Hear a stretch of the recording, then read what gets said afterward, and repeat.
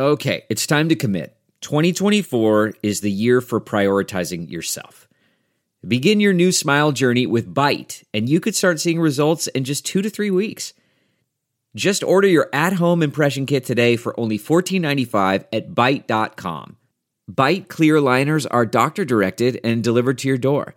Treatment costs thousands less than braces, plus they offer financing options, accept eligible insurance, and you could pay with your HSA, FSA. Get 80% off your impression kit when you use code WONDERY at Byte.com. That's BYTE.com. Start your confidence journey today with Byte. Half-lives. Chinese HIV/AIDS patients struggle to live out of the shadows. Over 30 years since China's first diagnosed HIV/AIDS case, patients continue to battle ignorance and stigma. Written by Pei Xuanxie. Published in the World of Chinese. Narrated by Elise Ribbons. Can you call me tomorrow morning? Right now, he's here with me and I can't talk about it. You know what I mean? 27-year-old Laurel writes to TWOC on WeChat. He is Laurel's legal husband, though she still calls him fiancé, and Laurel indicates that she would only be available to chat before he gets home each day at 5:30 p.m. Laurel, who works at a jewelry store in China's southeastern Fujian province, is one of an estimated 1.3 million people in the country living with HIV, according to a survey published earlier this year. She says there are less than 5 people who know of her condition, including her doctor and her mother, but her husband is not one of them. Honestly, I don't know how he is going to react, said Laurel, describing her daily life as walking on a wire.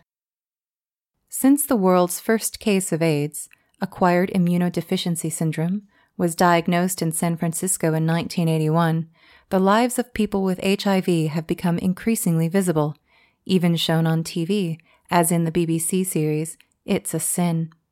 In China, however, the disease remains a socially taboo subject. Chinese researchers diagnosed the country's first AIDS case in 1985 and its first locally transmitted infection in 1990. In the following decade, the mysterious, deadly disease ravaged parts of the country, fueled partly by tainted blood transfusions. In the mid-90s, in central China's Hunan province, 70% of households in some villages reported at least one person infected with HIV.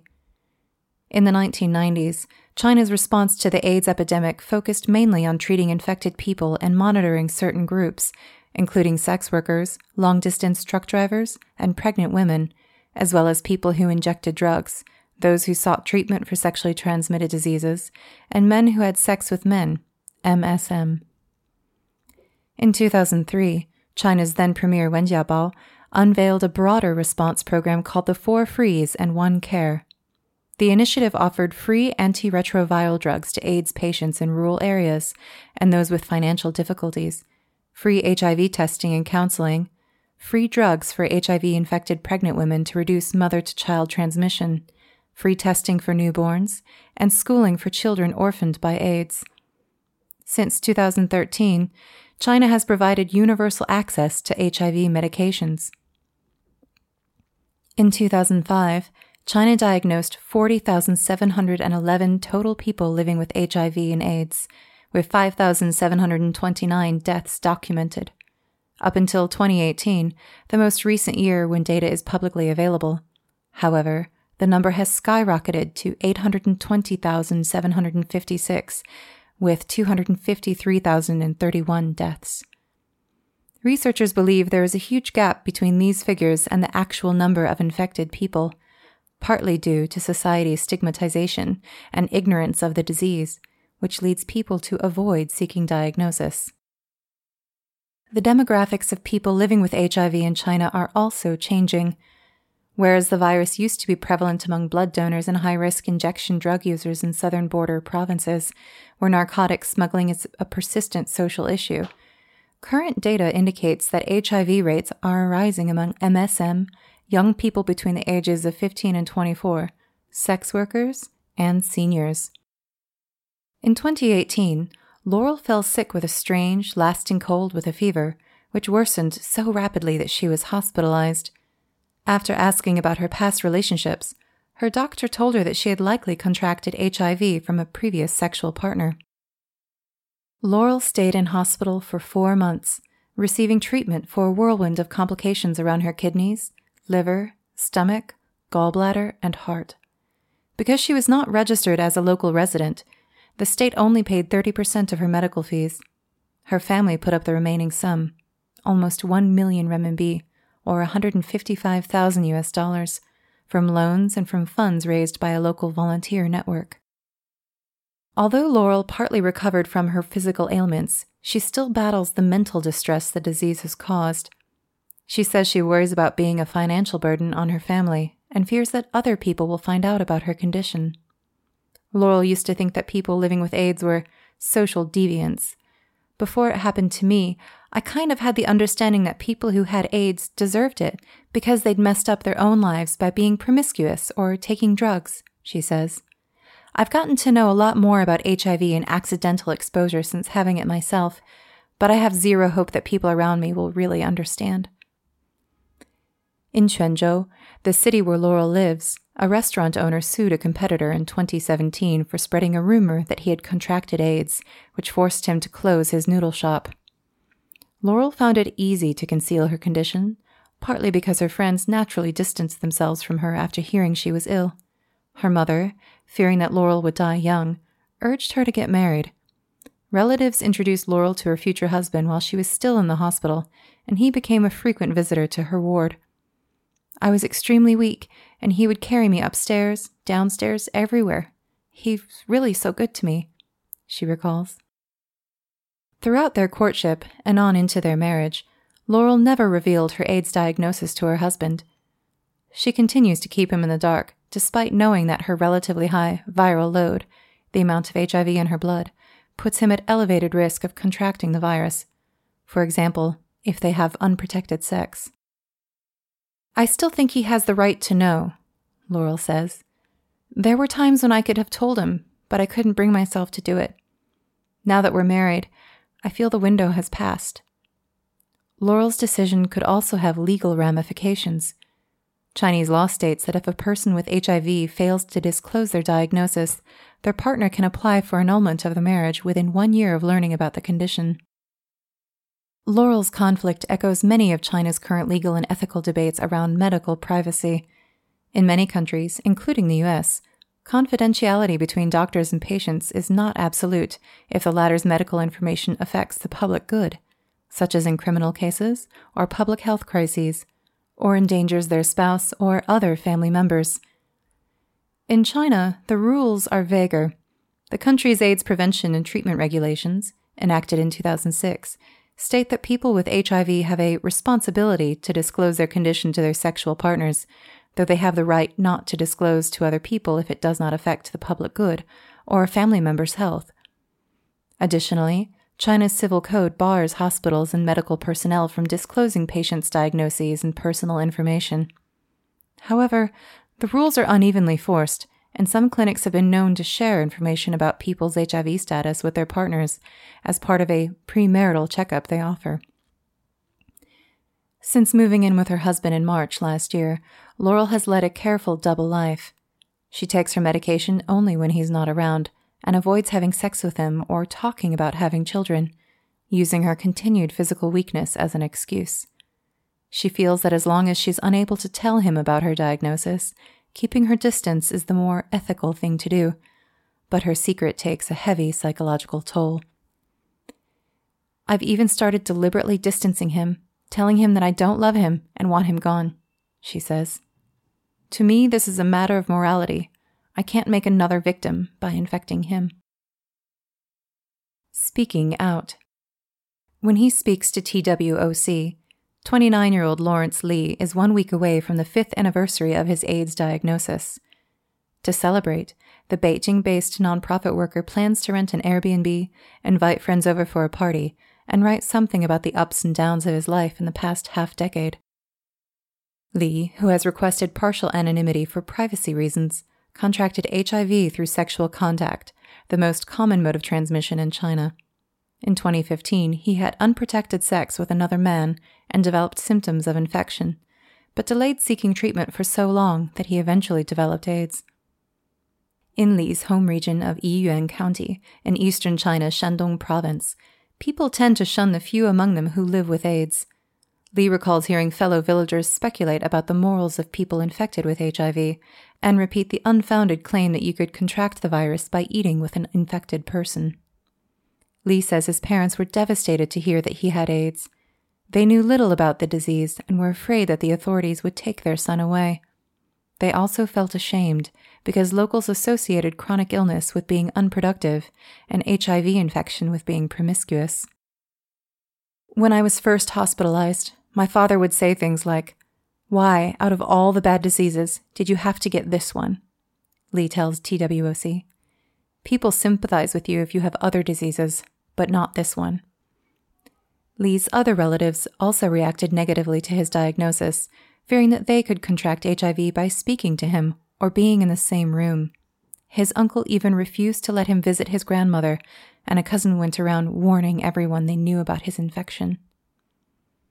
Eager to escape the hostility, Li began to think about leaving his hometown. Being ill brought me a lot of physical pain, but it was also illuminating, as it made me see that parental love and love from family and friends is not unconditional, he says.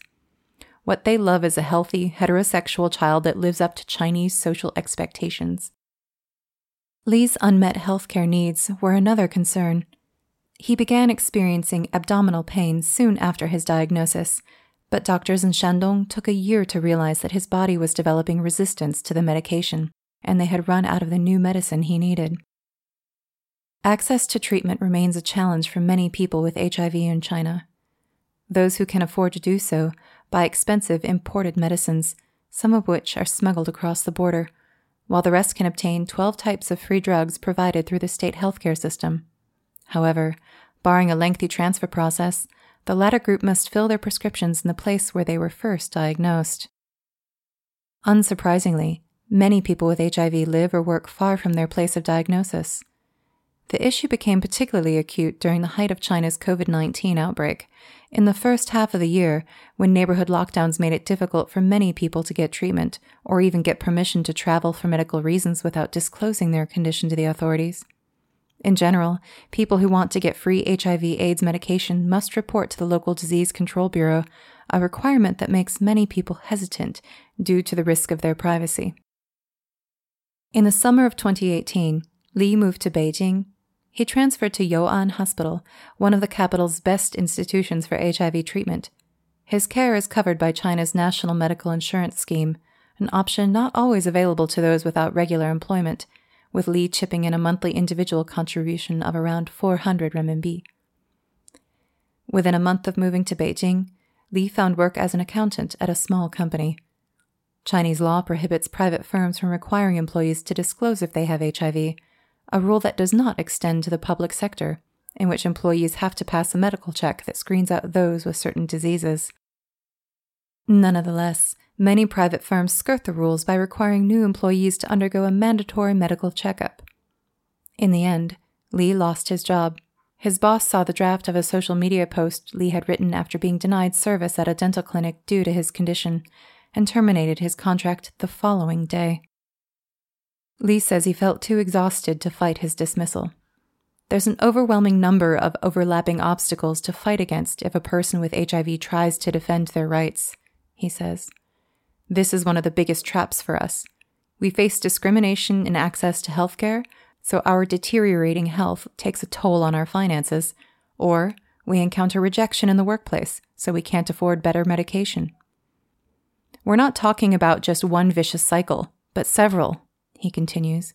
I know of someone who had a breakdown after finding out that he had AIDS and was committed to a psychiatric ward, but even there, they refused to take AIDS patients. Still, moving to Beijing has been a positive experience for Li. An avid user of dating apps, he's often surprised at how open-minded most of his dates are about the fact that he has HIV. He considers himself lucky, as many people with HIV who reveal their condition to their partners face humiliation, demands for compensation, and even physical violence. In Li's eyes, the demonization of HIV/AIDS in China owes much to a lack of comprehensive sex education, which covers the basics of sexually transmitted diseases, but focuses on teaching abstinence. This, in turn, leads sexually active people to avoid seeking timely intervention when they suspect they have been exposed to HIV. Meanwhile, Li says, many people in China who contract HIV feel guilty when they engage in a romantic relationship, even though every party should shoulder an equal share of responsibility for safe sex. Further adding to the problem is that many people in China associate HIV with male homosexuality and promiscuity. Li, who now works at a nonprofit focusing on LGBTQ issues, has witnessed how negative public perception divide these communities. He says that when he writes about his experiences on social media, he often receives criticism from LGBTQ commenters who want to disconnect their sexual orientation from HIV and AIDS. But speaking up is the best way to dismantle stereotypes, Li says. If we avoid talking about this while there's all this misinformation flying around, then being gay will always be equated with promiscuity and the original sin behind getting AIDS. Meanwhile, AIDS will be seen as a disease that only threatens gay men. According to Li, such views blur the real reason why many people contract HIV in the first place: engaging in high-risk sex. Without proper sex education, young people might think that they can avoid HIV as long as they don't have many partners, even if they're still having unprotected sex. These days, Lawrence gives basic counseling to people with HIV to help shake their internalized stigma. He also applies for grants to run advocacy projects to bring together people with and without HIV in workshops and events that aim to dismantle prejudice. As Li's health and finances improve, his parents' attitudes are also slowly changing. His mother has joined a variety of groups for HIV patients and their caregivers, and his father has started nudging him to get married and have children, a step forward in accepting his son's condition, if not his sexual orientation. Laurel, however, isolates herself from local volunteer groups for people with HIV, citing the need to keep her condition a secret. During her hour-long interview with TWOC, she sometimes speaks optimistically about hoping to live her life as fully as possible. At other times, her words are clouded with uncertainty and fear. She repeatedly says how grateful she is that her husband has stayed with her, adding that she intends to tell him the truth when the time is right. Names have been changed to protect the identity of the interviewees.